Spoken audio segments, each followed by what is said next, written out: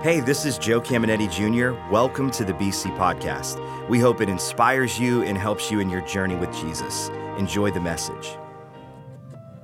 Hey, Believers Church.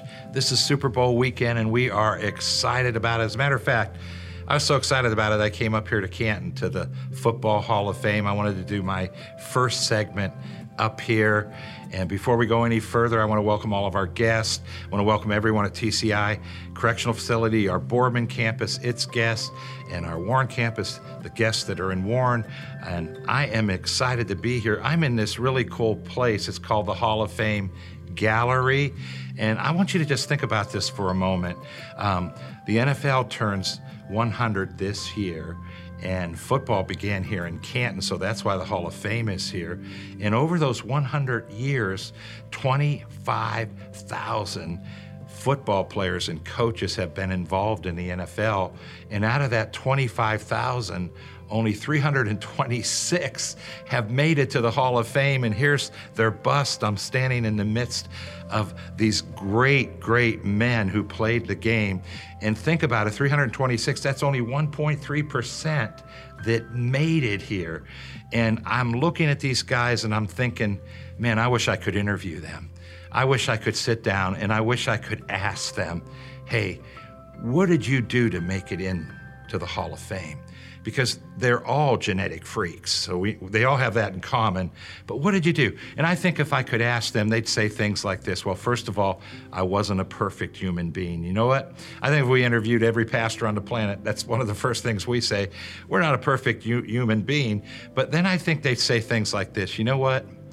I gave it 100%. I spent more time in the weight room than other guys. I spent more time watching film than other guys. I spent more time running my routes than anybody else, whatever position they were in.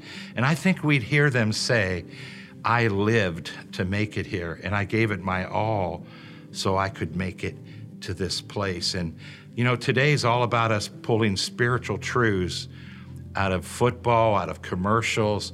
And I'm looking here and I'm thinking about some spiritual truths that we're seeing here. And I'm thinking about you and I want to ask all of us a question. And here's the question I want to ask.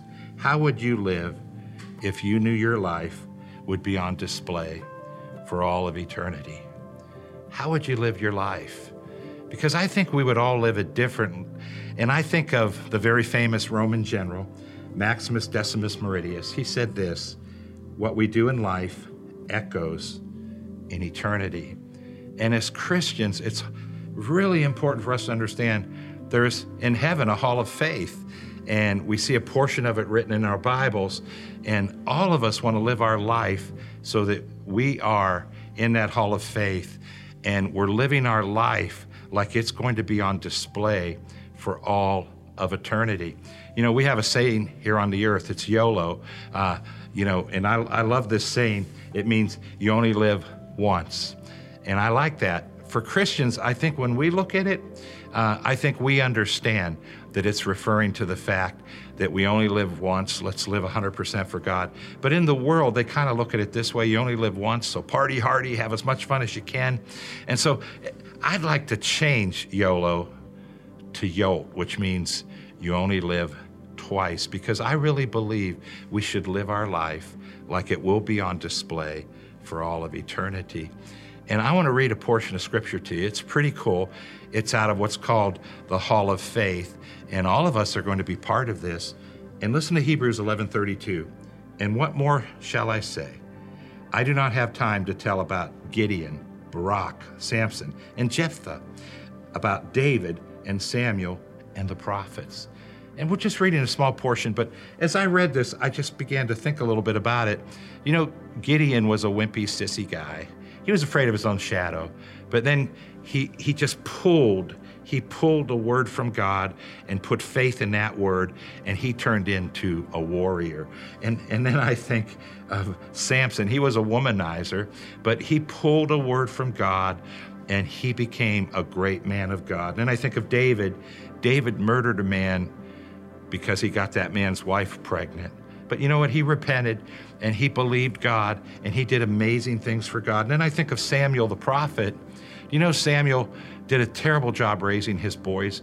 His 2 boys were so bad that after Samuel died, he put them in his place, that Israel rejected his sons. And I think about their imperfections, but then I think about the fact that they trusted God, they put faith in God, and they did amazing things. Listen to some of what they did. Hebrews 11:33, who through faith conquered kingdoms, administered justice, and gained what was promised, who shut the mouths of lions.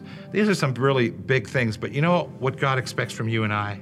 What he wants us to do by faith? Just read the scriptures, believe them, and by faith begin to live them. And you know what's going to happen? We're going to find ourselves in this beautiful place called the Hall of Faith, and we're going to have our lives live for all of eternity. And I want to show you the very next verse. It's Hebrews chapter 12, verse 1, and it's concluding what we just read out of Hebrews 11. And listen to what it says.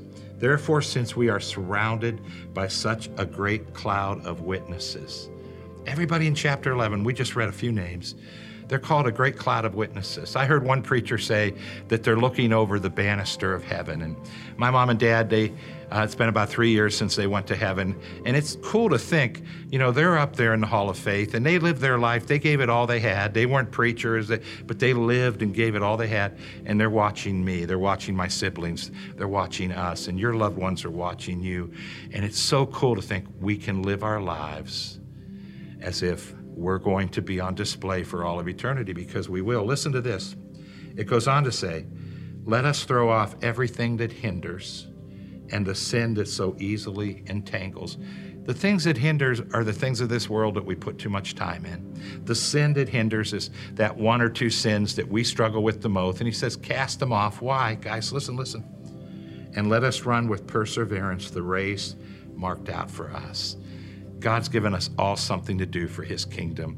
And he's saying, throw off anything that will hinder and live your life like it's going to be on display for all of eternity. Again, I'm so excited about this day.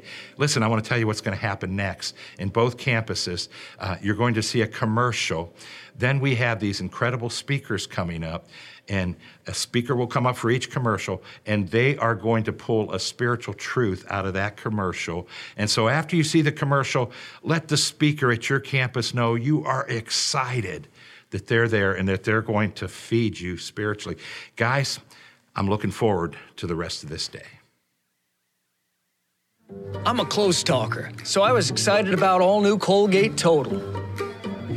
Its breakthrough formula does more.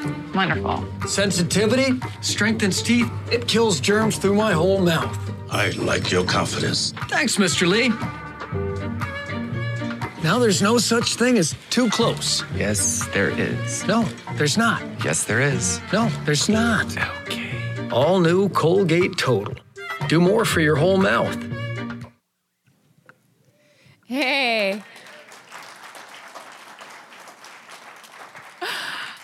Well, hey, this is so fun. I love it. I think we can all relate to this commercial, right? Because I think we all know at least one close talker. You know, the one they come in hot and heavy, like quite literally their hot breath hits you like a ton of bricks. And you know exactly what they had for lunch that day, which they all eat the same thing, which it's tuna with maybe some onion in it, a little parsley, and like a whole jar of garlic.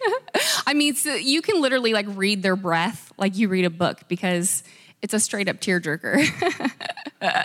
You know, but you find yourself inching across the room, backing up real slowly, and this type of close talker, they don't catch the hint.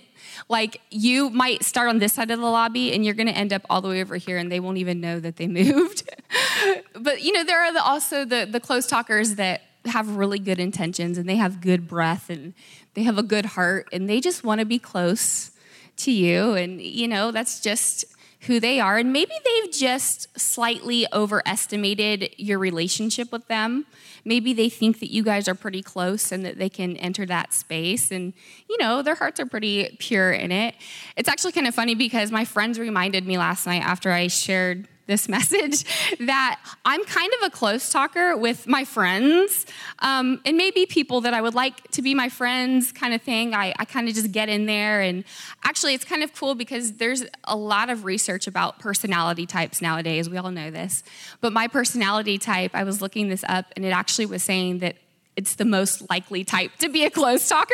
I'm like, oh man, that's kind of, all right, at least I recognize it and I can see it. But in a good way, the reason is because I actually really value being close to people, and I want people to know that I care about them. So what I do, they told me, is there might be a circle of friends anywhere, and if I see this circle, I automatically just run up and I bust into the circle, and I'm like, hey guys, and they make fun of me because I move my head around a lot, and I just kind of use my whole body.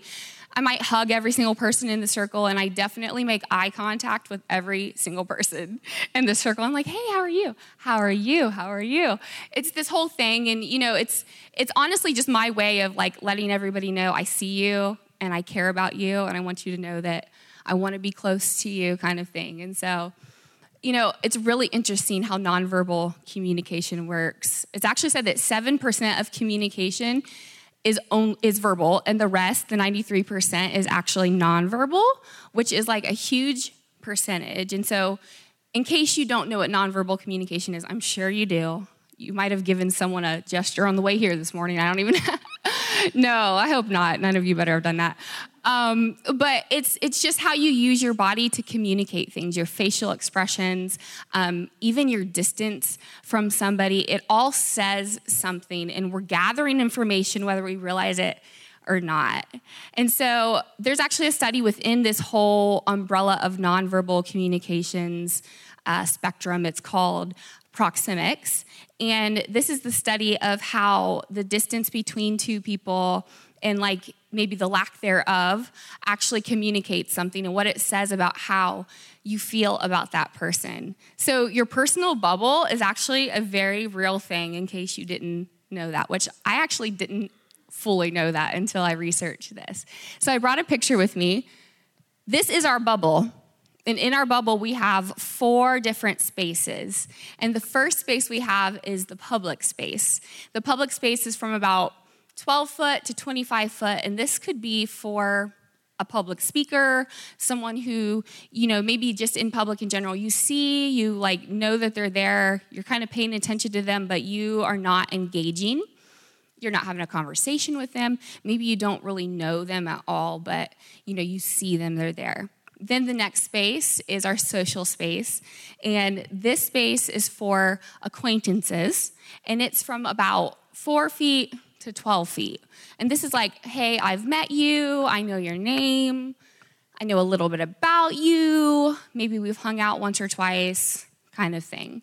And then the next zone we see is the personal space zone, and this is from 1.5 feet to about 4 feet out.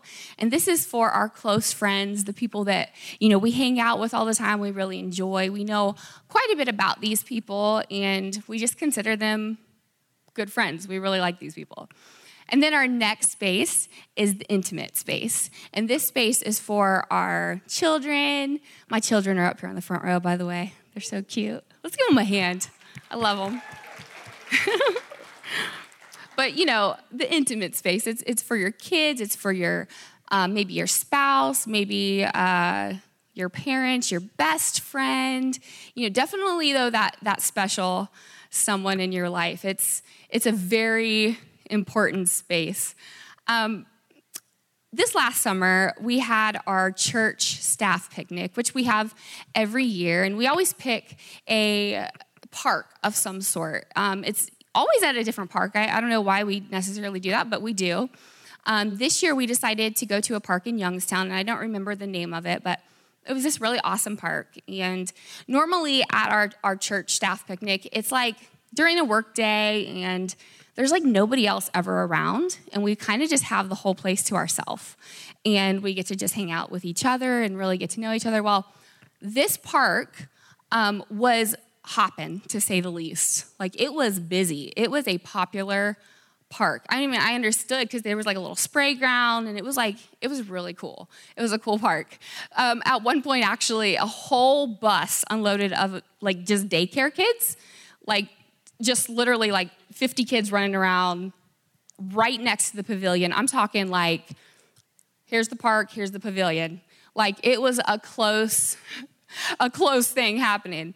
And then there were all these other people that kept coming in, and a couple of the people that ended up being at the park that day were a couple of drifters. If you know what a drifter is, they literally just go around. They don't necessarily have a place that they call home, and they literally just travel around the country. And this is what this couple was doing. They were modern-day hippies, if you will, or modern-day gypsies. I don't really know how that works. But they were awesome people. They had dreadlocks, and like in another life, I would have been a hippie.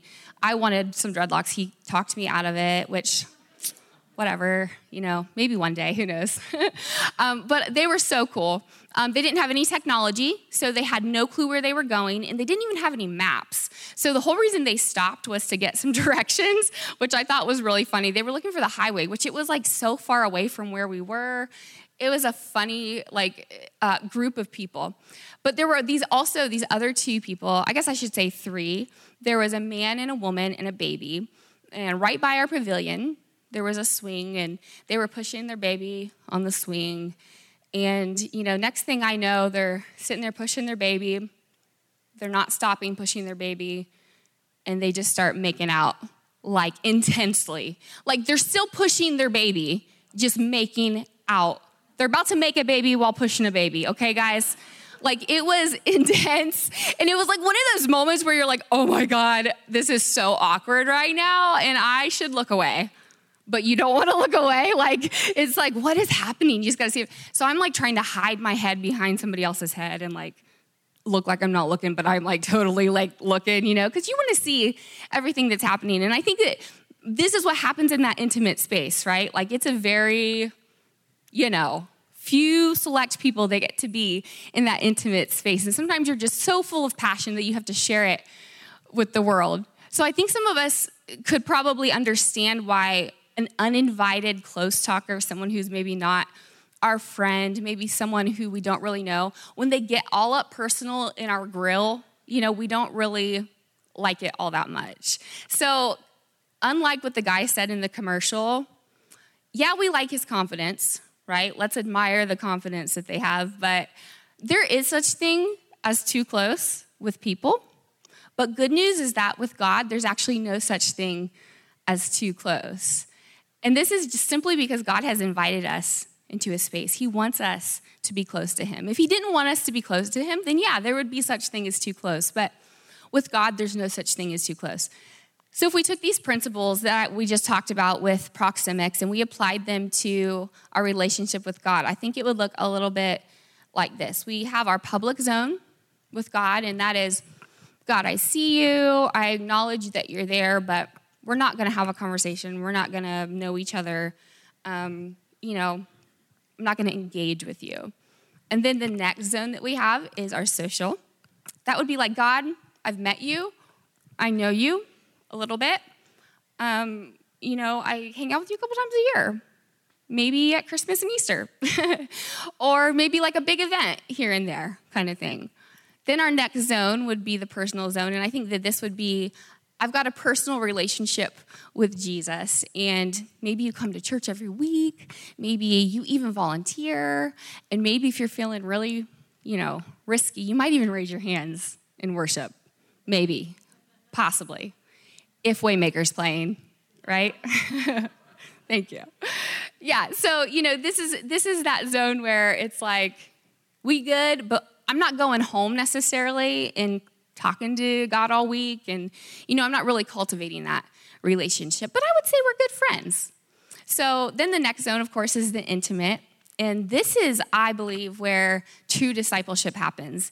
And I think that this is the zone where people get a little crazy, like people making out, pushing a baby. Like you get a little crazy sometimes and, you're just all about God and you just live and breathe for God and you just want to know him more. You want to spend time with him. You want to worship him. You want to read your Bible. And it's not just at church. It's at home too. And it's just in all those ways you're thinking about God and you just want to spend time with God. If we were to take an honest inventory in this room, I think that we would have people in every single category. But this is what I know. God wants all of us to be close to him. He wants all of us to be in the intimate zone with him. The Bible says this, 1 Timothy 2:4, God wants everyone to be saved and to know the whole truth. It's not just for a select few. It's not for just the priest and the pastor and, the volunteers. It's for everyone. God wants everyone to be passionately in love with him.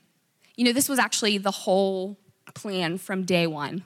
Like we saw with Adam and Eve in the garden that, God walked with them, he talked with them, he had fellowship with them, and there was nothing separating them from God. And unfortunately, sin eventually entered the world, and of course with sin came shame. And we know that shame was the very thing that caused Adam and Eve to actually hide away from God. And I love that God is just so gracious and, he knew right where Adam and Eve were, but he still called out to them and he still gave them that opportunity to come to him. He wasn't an invasive close talker as some are. He didn't get all up in their grill like, I know where you are and I'm coming to get you. Like he was like, hey, I'm here.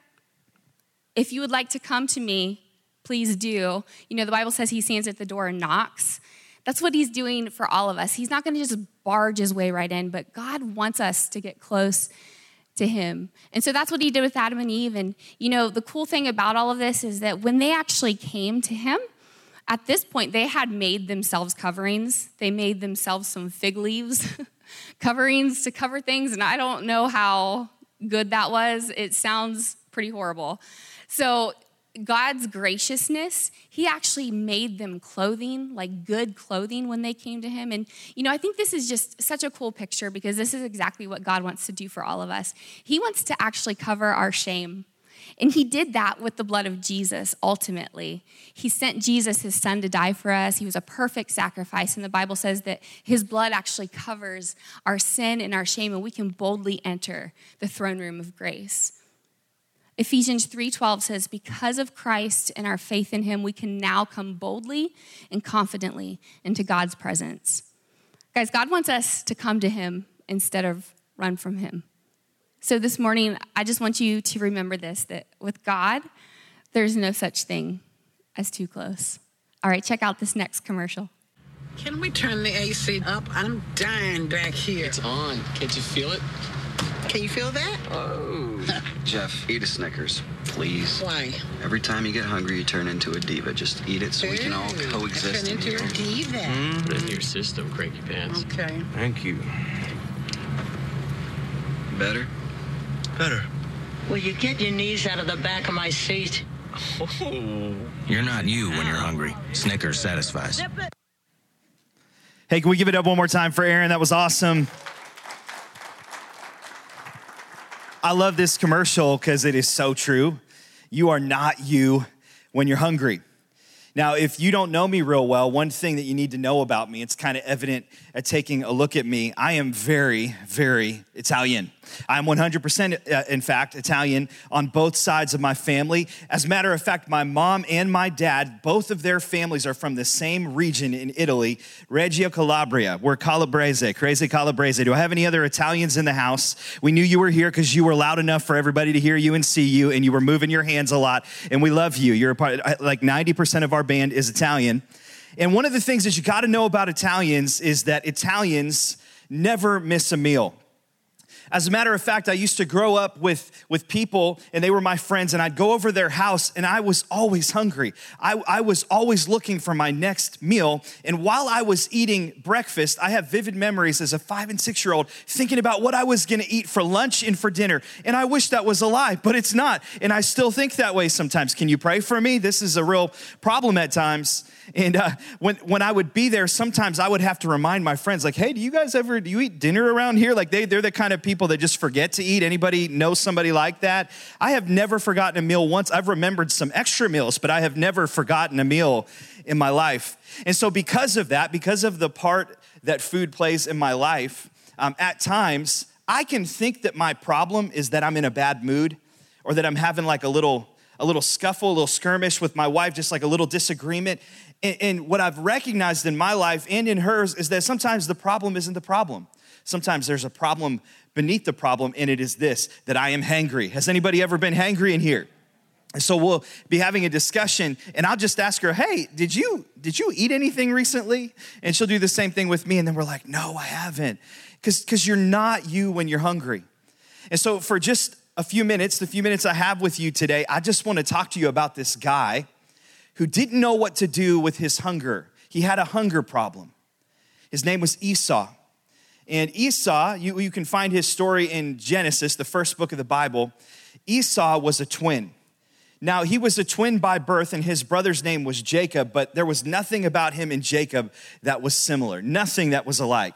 As a matter of fact, the Bible on several occasions in the story tells us that Esau was very hairy. For whatever the reason, it wanted us to know he was hairy, which tells me he was Italian. Anyways, okay.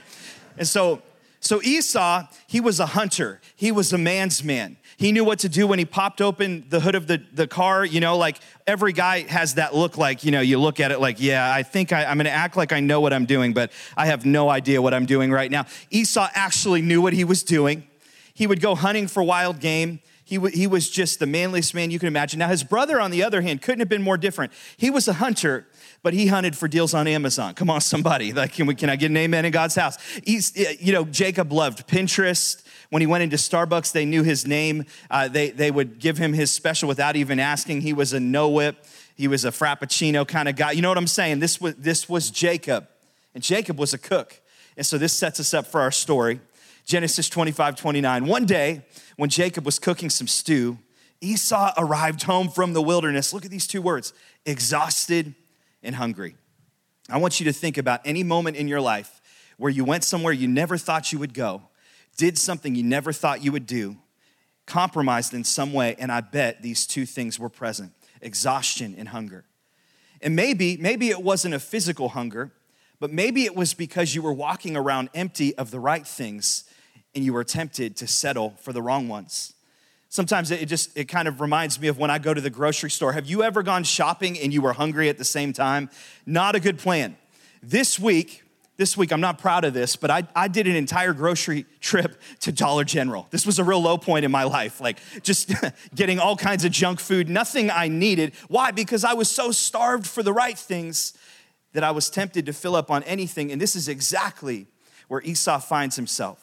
So he said to Jacob, hear the desperation in his voice. He says, quick, let me have some of that red stew. I'm famished. Let's continue in the story. It's verse 31. So Jacob replied, remember, Jacob is kind of a shifty character. As a matter of fact, Jacob, the name literally translated means heel grabber. And do you know why they named him that? Because Esau was born first, and just a few seconds later, Jacob came out literally riding his heels. He was holding on to his heels. And so his entire life, he was called heel grabber. And there were several different documented moments in their relationship where Jacob was trying to cheat Esau out of something that rightfully belonged to him. And so this is where we pick up. Jacob replied, first sell me your birthright. And so he says, look, this is funny. Hear the diva. You're not you when you're hungry. Look, I'm about to die. Now time out. Really? Like really? Really? Were you about to die? No. But lest we judge him, have maybe we said a statement similar to that like this week? Like students, have you maybe even husbands, have you maybe said this week? If I don't get the new iPhone 16, I'm gonna die. If I don't have this, I'm gonna die. If I don't get to drive this car, if I don't get to live in this house, I'm gonna die. And here's the lie. The lie that the enemy sells us is that you cannot live without it. I cannot live without this person. I cannot live without this pill. I cannot live without this addiction. I cannot live without fill in the blank. And here's the thing. God gives every one of us appetites. He actually gives us appetites. So here's what you need to see. When an appetite is submitted to God and surrendered to God, it's a healthy thing. Like food in the right proportions is a good thing. Too much of that appetite, when I feed it too much, it can actually bring destruction into my life. It has everything to do with how I see it. Relationships are a good thing within the right parameters, within the right confines of how God created relationships. But outside of them, relationships deteriorate. And so we have to start seeing this for what it is. And this is such a telling statement. You're not you when you're hungry, and you start to make some really bad trades. Esau said this. Can you believe he actually said this? What good is the birthright to me? Now, we'll talk about the birthright in a second, but this is what our enemy, Satan, who comes to steal and kill and destroy, this is what he does for all of us. He tries to get us to make a trade. He says, I want you to trade in the immediate for the eternal. Or another way to say it is, I want you to trade in your convictions for your cravings. What feels good in the moment for what ultimately will satisfy. Now, it's Super Bowl weekend, so let's bring some football into this. Ladies, just bear with us for a second, okay? Now, I want to show you a picture. This is one of the greatest running backs of all time, number 36. Anybody know who this is? Just shout it out to me if you recognize who this is. It's kind of a trick question. Say it a little bit louder. Close. No.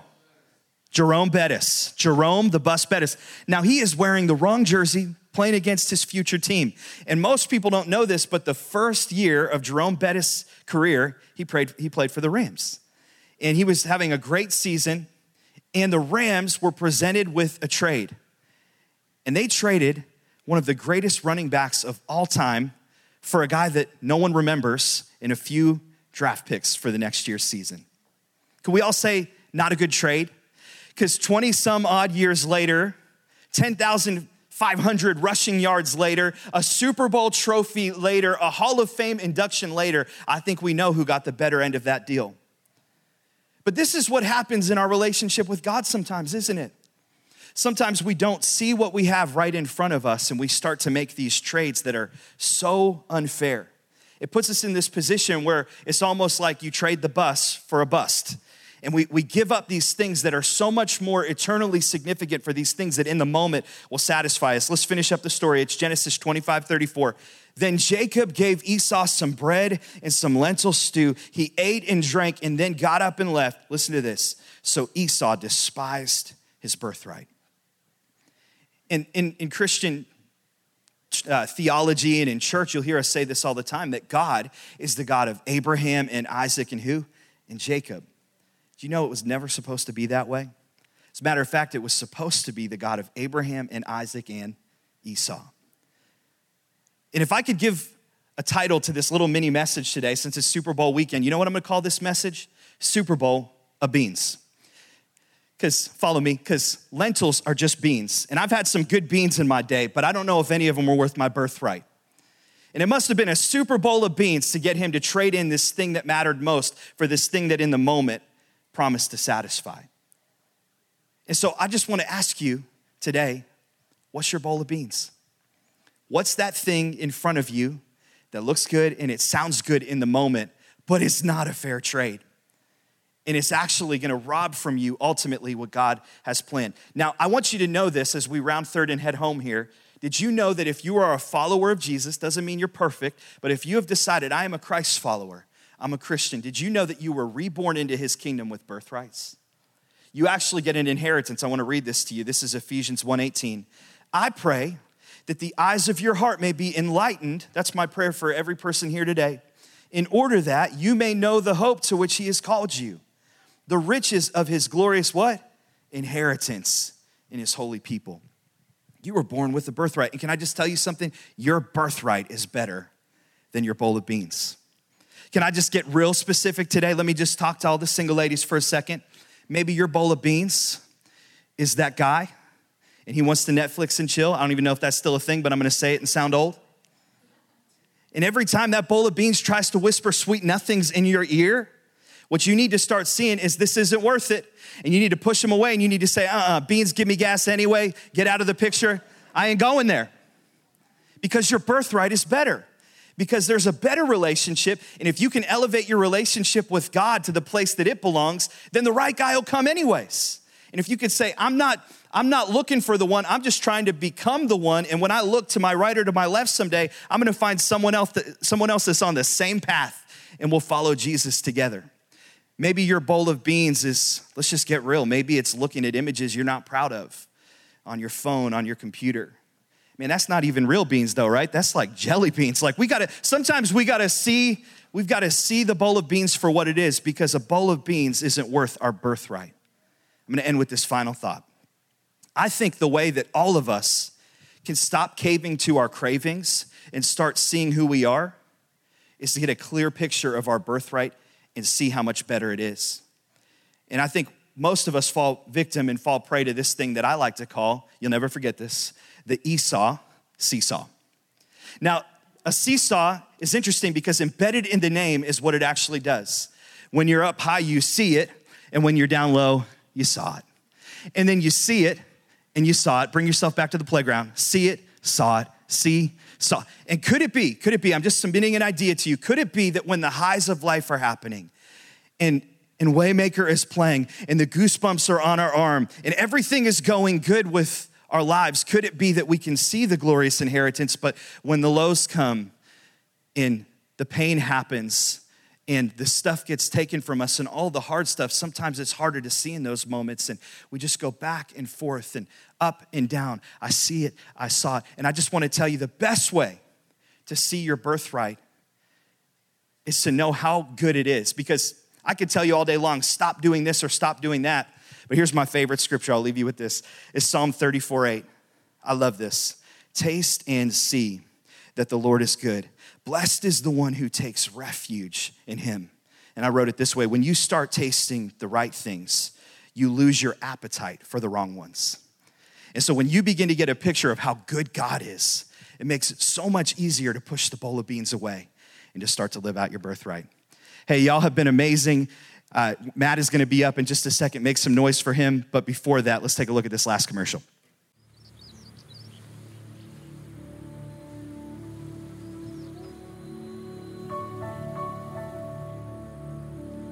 Grandpa?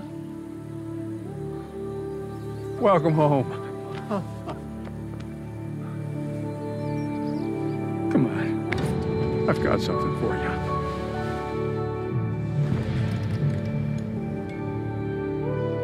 What are you waiting for?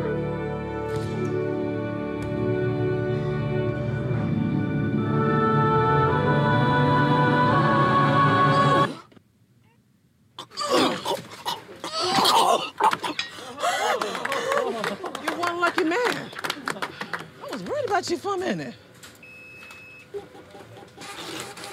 Going on to the spirit in the sky. It's where I'm gonna go when I die. When I die and the name is... All right, what's up, Boardman, BC? Hey, so I am here straight out of the motherland tonight from Warren. I am excited to be with you guys. Joe asked me if I wanted to do this. I said, absolutely. I would love to. But I feel like I'm at a real disadvantage here. You guys know them. You guys don't know me too well. So I feel like 10 minutes, man, that is a hard task to fill there. So first of all, let me ask you this. Do we have any Steelers fans in here? I'm obviously a Browns fan. All right, here's the deal. If you're a Steelers fan, you do not get past that social bubble of space with me, okay? You are restricted to that public bubble. I was laughing when Aaron was talking about that because my 6-year-old was just telling my 4-year-old the other day about this 2-foot bubble of space that he has around them, and that you cannot go past that 2-foot bubble of space. So I thought that was funny that Aaron talked about that tonight. But yeah, I'm excited to be here with you guys tonight. And, you know, I've been at BC for like 18 years now, and it is crazy how fast time flies. I turned 40 this year and can't believe it. I feel like I'm getting old. I'm over the hill now, but I still feel young at heart. And here's what I've learned over the years, over my 40 years. One truth that God has made very real to me is the fact that God has created us to live purpose-filled lives. And I think it's easy just to fall into the trap of just living a frustrated, just a really unfulfilled life sometimes if we never discover our purpose in life. You know, they say the 2 most important days of your life is, number one, the day that you're born. And then the second most important day of your life is the day that you discover why. And I think the reason for that is because that feeling of purpose, it's just so vitally important just to living like a joyful existence and being happy in life. You know, when we have purpose, it gives our life meaning and it gives us a reason just to push forward every single day when we have purpose in our life. And I think so often Christians, you know, we can look at eternity just like the guy in that video did. We look at eternity like it's the someday moment that we're striving for. Like, man, someday I'll have joy in my life, or someday I'll have peace or happiness, or I'll have purpose in my life someday. But here's the reality. God wants us to experience heaven here on earth now. God wants that someday to be today. And here's the one thing that I want you guys to get out of what I'm talking about today. This one thought right here, and that's that we find our purpose in his passion. And here's what I mean by that. You know, I want to talk about just a parable that Jesus shared. He's having like this conversation with some of his disciples, and there's some other people around because there's a young kid walking by. Jesus grabs him by the hand, brings him over in this circle with his disciples, and it says he sets him up on his lap. And he just starts to tell all these different parables and stories.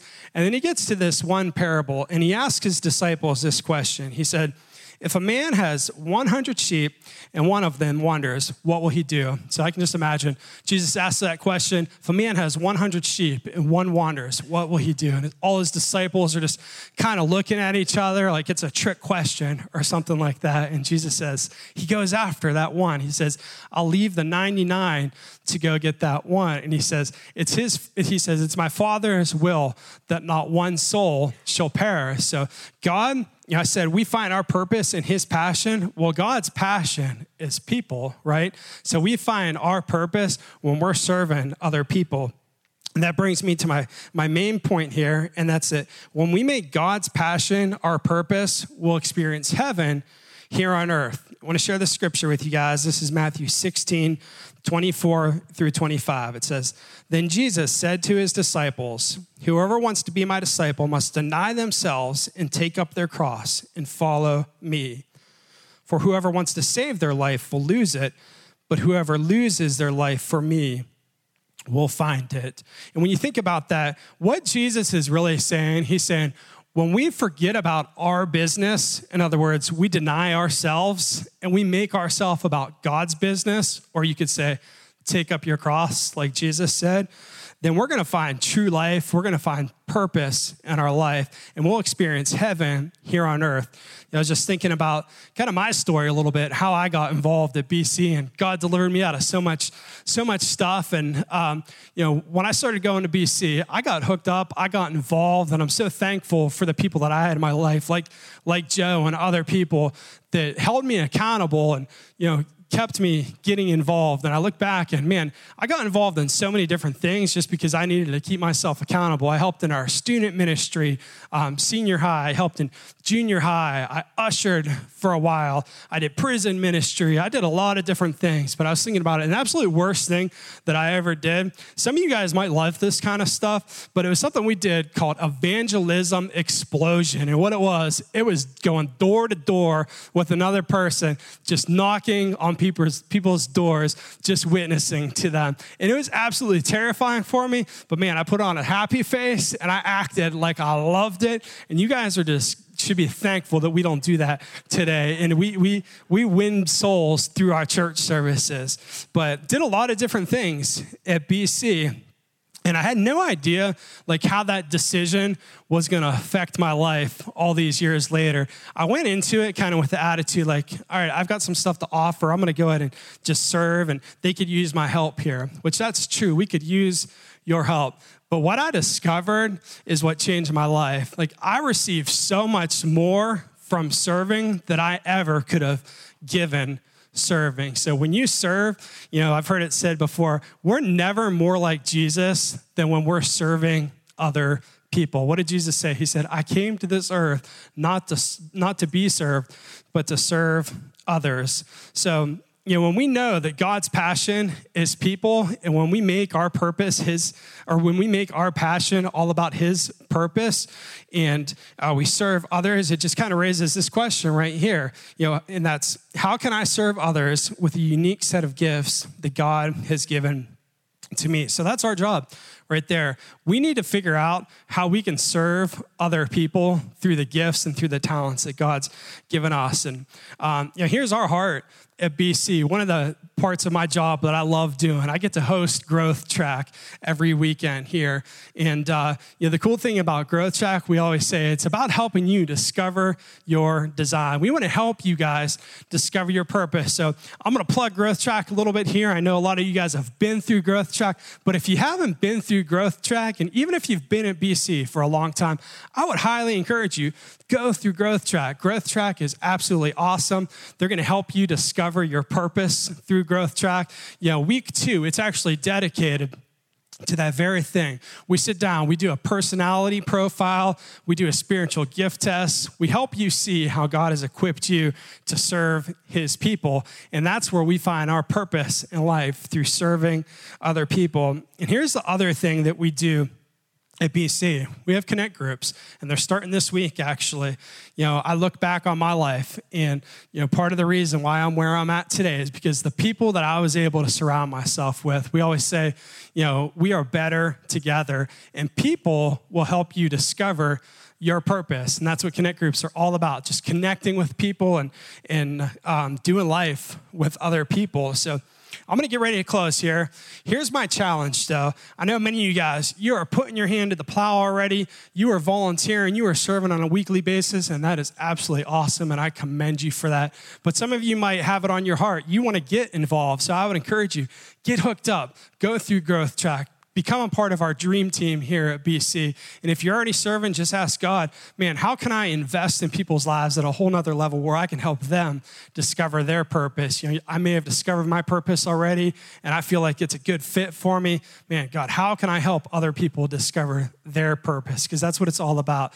We're most effective, and we feel the most blessed when we are serving other people, just like Jesus was. So I want you guys to dream over this next week here. Man, what would it look like if you discovered your purpose? If you could figure out, man, why did God put me on this earth? How would that change your life? How would that affect your marriage? How would that affect just how you perform on the job? I think if we could get a hold of that truth right there, it would absolutely change us from the inside out. So guys, that is all I got here.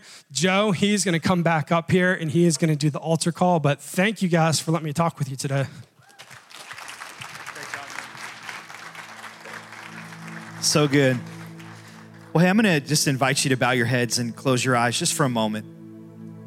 And man, aside from the amazing fun that we get to have doing something a little different today, I can tell you that the reason that we gather and the reason that we come together as a church is so we can help people to know God and find freedom and then discover their purpose and make a difference.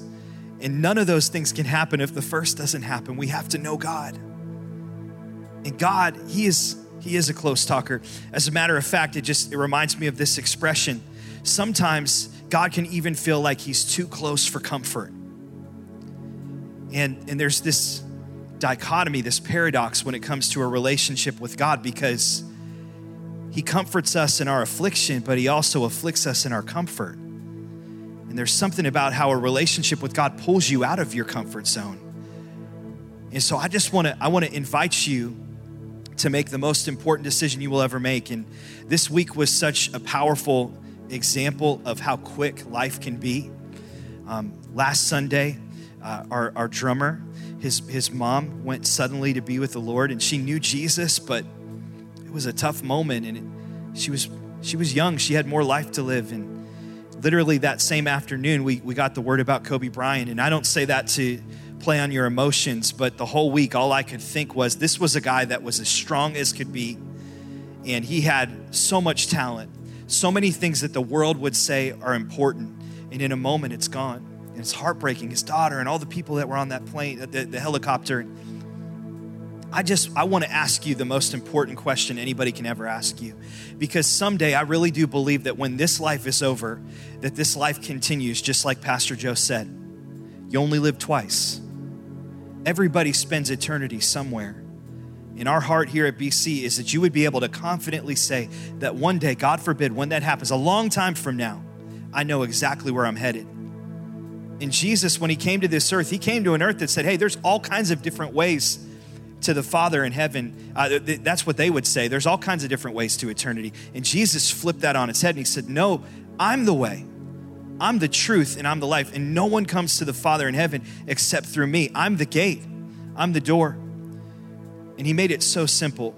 He didn't say if your good works outweigh your bad, you can go to heaven. He didn't say if you're baptized or if your church attendance is good, you can go to heaven. Those are all great things, but none of them inherently will save you. The only way that we're saved is through faith in Jesus Christ. It's not perfection because he was perfect for us. He hung on a cross and took the punishment for our sin in our place so we wouldn't have to. He loved you that much. I believe he loved you so much that he would have done it for you if you were the only person on planet Earth. So he makes it so simple. He says, believe in your heart, say with your mouth that Jesus is Lord and you'll be saved. And it's the first step of the rest of forever. And the goal, like Matt said, is not just to get you to heaven, but it's to get heaven to your here and now. So if that's you, and I want to give two categories very quickly. If you say, I prayed that prayer a long time ago, but I have been far from God. Maybe distance and shame, like Aaron said, have kept me away. Whatever it might be. Or if you say, Joe, I can't remember a moment in my life where I put Jesus in the driver's seat. I can't remember a day in my life where I said, Jesus, you take the wheel. You have control of my life. I'm not going to be perfect, but every day I want you to help me grow in a relationship with you. If you're in either of those categories, the rest of the church is going to pray with us. Can you repeat this after me? And I believe a miracle will happen, and it'll change you from the inside out. Say this with me. Say, dear God, thank you for Jesus. Thank you that he loved me enough to see me in my brokenness, at my worst, when I was running in the opposite direction. And he ran towards me and he gave his life so I could have life. So right now, I give my life back to you. I won't be perfect. I'll make a lot of mistakes, but every day I'm gonna grow and I'll follow you with everything I've got. I'm a Christian. In Jesus' name, amen. Hope you enjoyed today's podcast. There are a couple things I'd love for you to do. Be sure to subscribe, rate, and review this podcast. That helps us spread the word and impact more people. You can also help us see others connected to God by investing today at believers.cc/give. And if you want updates on all things Believers Church, check out believers.cc or follow us at A City Connected on Twitter and Instagram, or search Believers the Connecting Place on Facebook. The best way to connect with BC is live and in person at one of our weekend worship experiences. We have locations in Boardman and Warren, and you can get the service times and plan your visit at believers.cc. Thanks for tuning in to the BC Podcast.